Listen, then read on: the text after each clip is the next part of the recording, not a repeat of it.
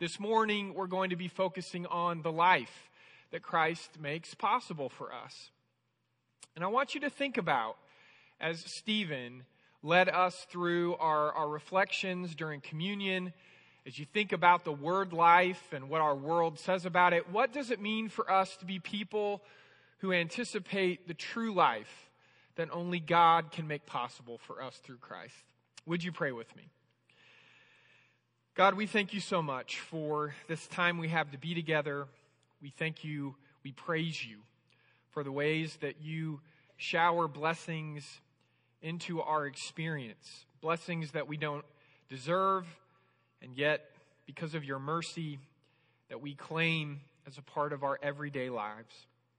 And as we think about our lives, as we think about life, God, as we open up your word, we pray that you would help break through so many of the messages that we hear about what true life really is about, that we would focus on the abundant life that Jesus and Jesus alone can bring us through the power that you shower into his life and through the presence of the Holy Spirit in our everyday comings and goings and the things that we understand and the things that we don't understand. God, we sense your presence, and we thank you for that. And so we ask that you would help open up our imaginations, open up our hearts as we listen to your word. It's in your Son's name we pray. Amen. So life at its most basic element consists of the passing of time. And while we all know, while it's true that the rate of time is always the same, every second, every minute, every hour, every day, every week, every month, every year, it doesn't feel that way. Time has to be the most elastic, uneven experience of life. And because of that, we've come up with all kinds of ways to talk about it, right? You've heard people say that time can crawl by and it can fly by. Time can drag on forever and can run out before you even know what's happened.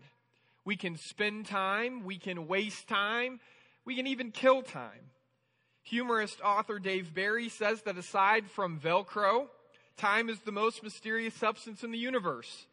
You can't see it or touch it, yet a repairman can charge you upwards of $85 per hour for it without necessarily fixing anything. Now, my apologies to all the repairmen in the room, but you know the point that Barry's trying to make.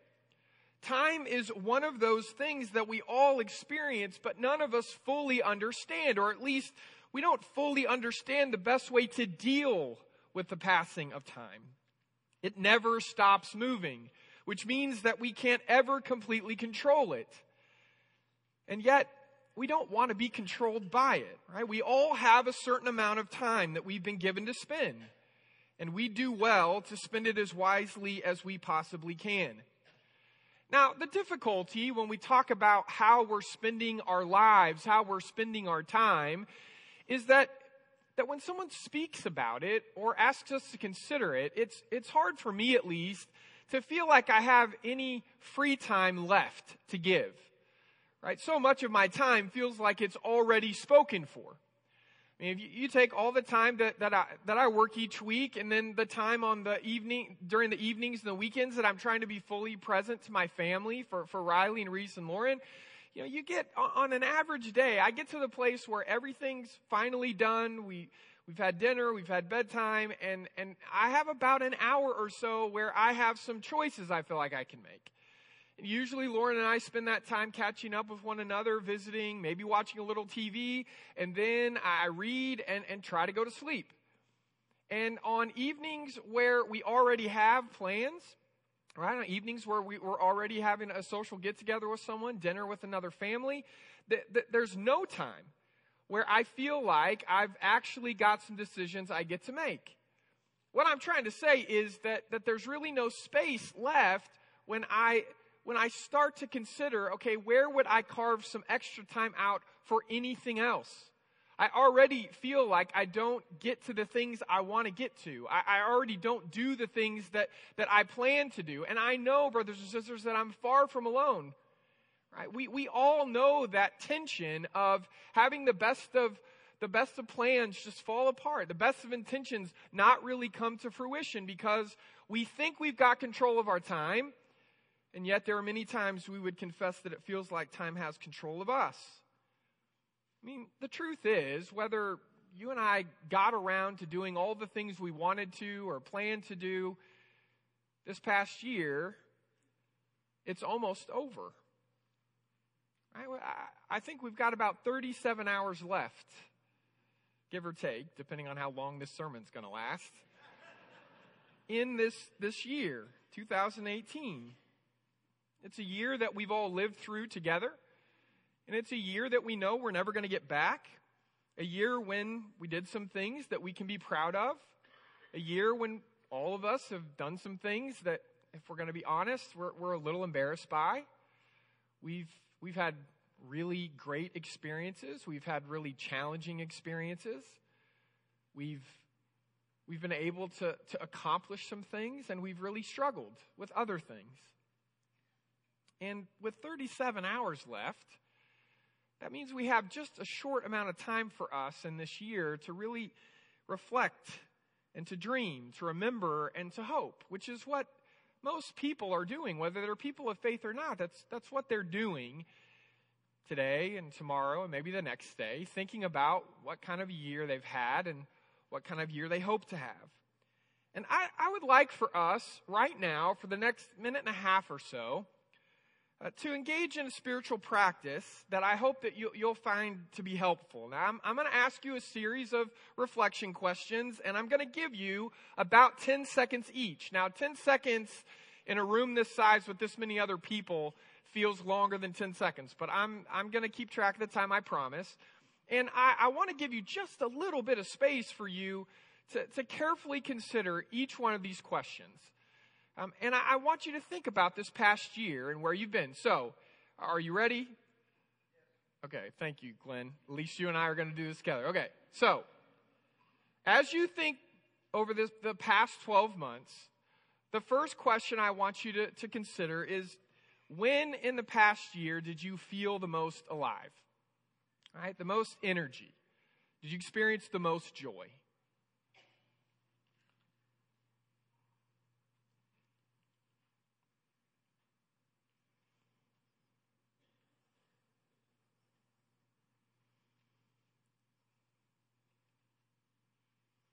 Okay, on the other side of experience, when would you say you felt the most drained? One of your hardest moments, something that was really challenging.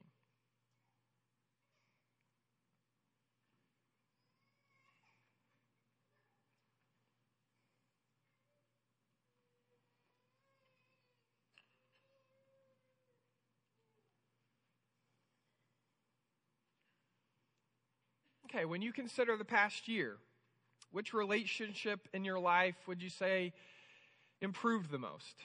It started out not on good terms, but in the past 12 months, you've really found a way to reconcile with someone.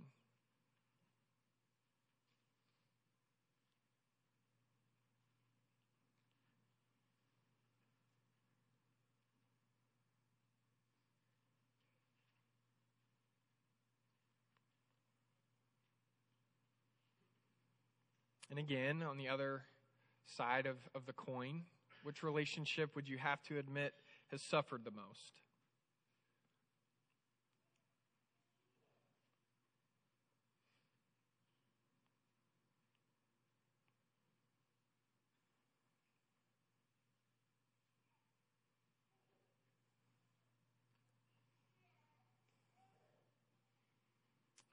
Let's consider your relationship with God. When in this past year did you feel closest to God? Right? Not an inkling of doubt, not a sense of is God here right next to me, working in my life. When did you feel closest?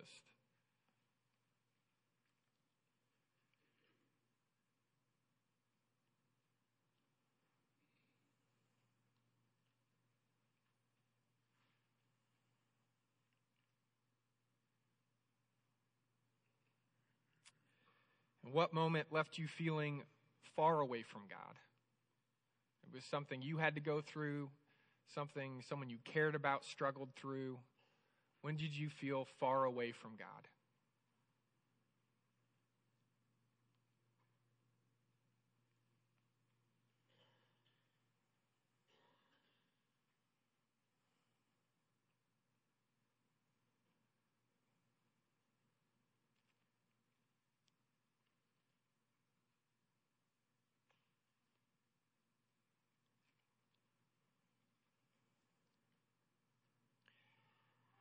I want you to consider these next two questions kind of at the same time because it's probably a balance, okay? But on one side, how often would you say you were satisfied, content, feeling like life was going well? And on the other hand, when would you say you were frustrated? What's the balance there?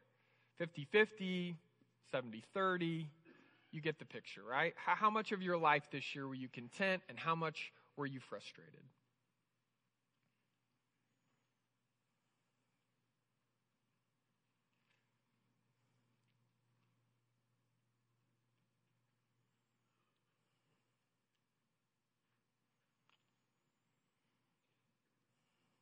Okay, so as we look at all of these questions together on one screen, I know that, 80 seconds or so is not nearly enough time for you to consider what this last year has been like, not just in general, but from a spiritual standpoint. But I want you to look at these 8 questions, and they're not special because they're written in some way that you wouldn't ever anticipate. They're only special in the sense that they help guide our thoughts as we reflect. And if there's one thing that people in our world really struggle with, it's slowing down and actually intentionally thinking through what kind of experience they've just gone through. I mean, you could ask similar questions for every single day, right? But I'm asking you to reflect on the last 365 days. What has it been like for you in your spiritual journey, in your relationships with God, your relationships with other people? When have you really sensed that you were growing in your faith? When have you really struggled with your faith? Where have you been this past year? I want to just ask you one primary question as you anticipate and you hope 2019. And that is that as you consider this year that is to come, what would you say your heart is longing for more than anything else? Right? What is it that's going to get you out of bed in the morning or keep you going when things are difficult? What is it that you're truly, deeply longing for? Now, my guess is that we went around this room and we had the time to share our answer to that question. We would all probably give slightly different answers, maybe even very different answers. But my guess is that if we really got to the deepest longings of all of our hearts, we would find that in one way or another, even if we use different words to describe it, all of us could say that we share a deep longing, a deep hope to have a relationship with God that gives us a real chance at a fresh start. Right? This deep longing that no matter how many years make up your life, how many New Year's Eves you've celebrated, that as you think about 2019, there's a piece of you that's really, truly wanting to believe that whatever destructive cycles you've had to endure, or maybe patterns of thought that you've gone through in your life up to this point, the kinds of struggles with sin that you have, that maybe you feel like you're always going to have, there's a piece of us as people of faith where we're hoping that regardless of what else has come up to this point, we believe in a God who can help us break free from everything that has threatened to destroy us in our past. Regardless of how much of it we would say is our fault or someone else's fault, regardless of how much of it we've caused to happen or it simply happened to us, we want to believe that we don't have to be forever who we've always been up to right now. This is, at its most basic essence, the hope of the resurrection. Not only that we have life after death, but that we can go through moments in our lives now where we die to sin and struggles, and we are raised up as new people here and now. That is so much better. That is so much deeper than asking one another what our New Year's resolutions are going to be. Right? That we're going to make some gradual changes, that we hope some things change a little bit at a time. No, we want to believe that we could be raised up as new people because of the way Jesus is present in our lives. When God sent the prophet Ezekiel to speak words of comfort to his people thousands of years ago, he sends Ezekiel to speak words of comfort to them at a time when they are nervous about the future. They don't know what's going to happen next, and they're worried about what could probably happen next. They're worried about what's going to unfold in their lives because they deserve it, because of the mistakes they've made, because of the doubts they've given into.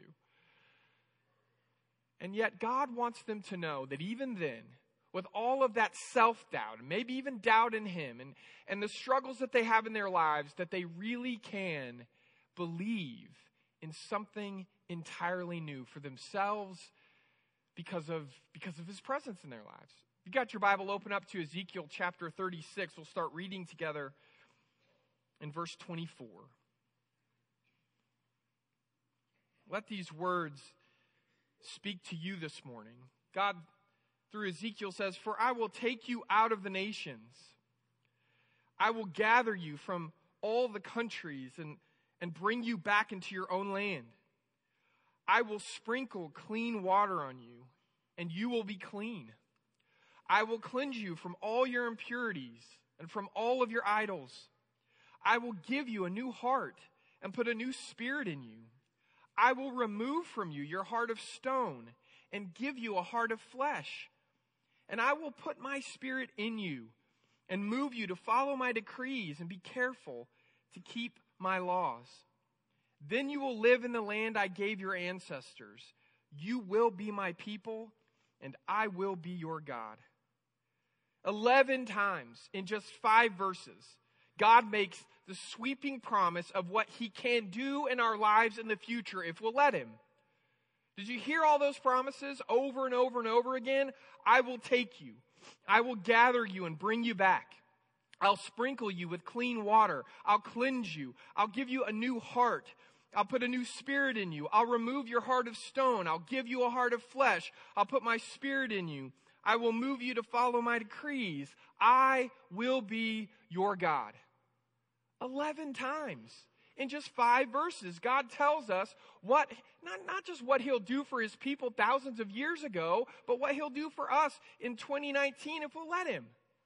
11 different ways God tells us that He can gather us together and gather us home, hold us close. He can make us new, make us clean, help us start over with a new heart and a new spirit inside of us. He can, in other words, help us become who He has always longed for us to be, no matter what's happened up to this moment. What that means is that the time that we're going to spend next year, in 2019, will not only be about what we manage to accomplish ourselves, but it will be time that's defined, right? That needs to be defined by us letting God closer to our hearts than we ever have before. Less about what we're going to accomplish on our own and more about what we're going to partner with God to accomplish in our own lives. 2019 can be a year that we open our souls wide to the truth that God really can make us new. That God really can wash us clean of our regrets and our mistakes. And God really can empower us to live the life He's always wanted for us to live. Now that may be exactly the same thing as the life you've always wanted to live. Or there may be some distance between the life that you want to live and the life that God wants you to live. But even that distance can be closed in the year that is to come if we'll let it. And some of the things I love best about church are all the stories that I've been able to see happen. Stories where God breaks into somebody's life and lets them experience a new beginning, gives them a fresh start. Right? I've seen an alcoholic slip into the back row late to church one Sunday, and and through God's power and presence in his life, and through the encouragement and the accountability of God's people, watch him wrestle a decades-long addiction into submission in less than a year. And he's still managing to live a healthy life all these years later. I've watched a woman discover the Bible for the first time in her life in her early 70s, reading every word of God's word in less than a year. And I watched God's word transform her. I mean, she simply wasn't the same woman after she had read Scripture from cover to cover. She was more patient and kind and caring. She was more joyful. She had a heart of service for other people that she'd never experienced before. I've witnessed couples on the verge of giving up on one another, giving up on their relationship because of holding grudges and disagreements and not really finding the desire back into that marriage relationship that they had promised to live in. And yet somehow God breaks into that kind of a relationship. I've seen it time and again where suddenly they experience hope for themselves and for one another. And they're able to make God the center of their married lives. And suddenly, wow, the love that they have for one another is deepened until it's unshakable. I've seen people who had a falling out years earlier between them and somebody else at church unexpectedly, suddenly find the strength that they needed to actually give grace to one another. Not just speak words of forgiveness, but to actually live the reality of forgiveness to one another. And they eventually found a way to rediscover their long-lost friendships. I've watched troubled souls overcome their sadness and anxiety as the peace that passes understanding flooded their hearts and minds, lifting their spirits to a place of stability and joy that they didn't think they would ever experience again. And I could keep going on and on because, brothers and sisters, I'm telling you, whatever has happened in your life up to this moment, whatever happened last year to you, it does not have the power to define your future when your future is actually defined by God. It can be hard to trust in that truth. We've got all kinds of reasons to think that our future rests on our shoulders and our shoulders alone. And that the limitations we've experienced in the past, the struggles that we still bear to this moment, that we will never experience freedom from those things. But brothers and sisters, when we struggle with that, we're not just wrestling with faith in ourselves. You shouldn't have a lot of faith in yourself. You're wrestling with faith in God. And we all wrestle with that faith, but I want you to choose to believe this morning that God is not only closer to you than you can possibly understand, but that God is always on your side, pulling for you, intervening for you, wanting to partner with you, extending an invitation to you. That no matter what's happened, this future that we're living into, it's a future that already belongs to God. The God who loves to make and keep promises.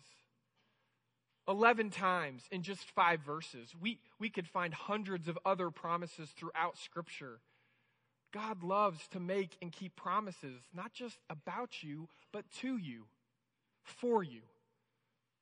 My hope and prayer for you is that as you consider not just the journey you've had, but the journey you believe you will have, that you find confidence in believing that the God that we rely on is better than we could possibly understand, wants what's best for us, and is already working to help us experience the goodness that He has waiting for us. It's never too late, not while we're still breathing, for us to start to trust and believe and lean in to the grace that God is wanting to offer us. But we do have to make the decision to be open to it. Because we can run from the future God wants from us. We can run from the future God wants for us. We can run from the destiny that God is offering us.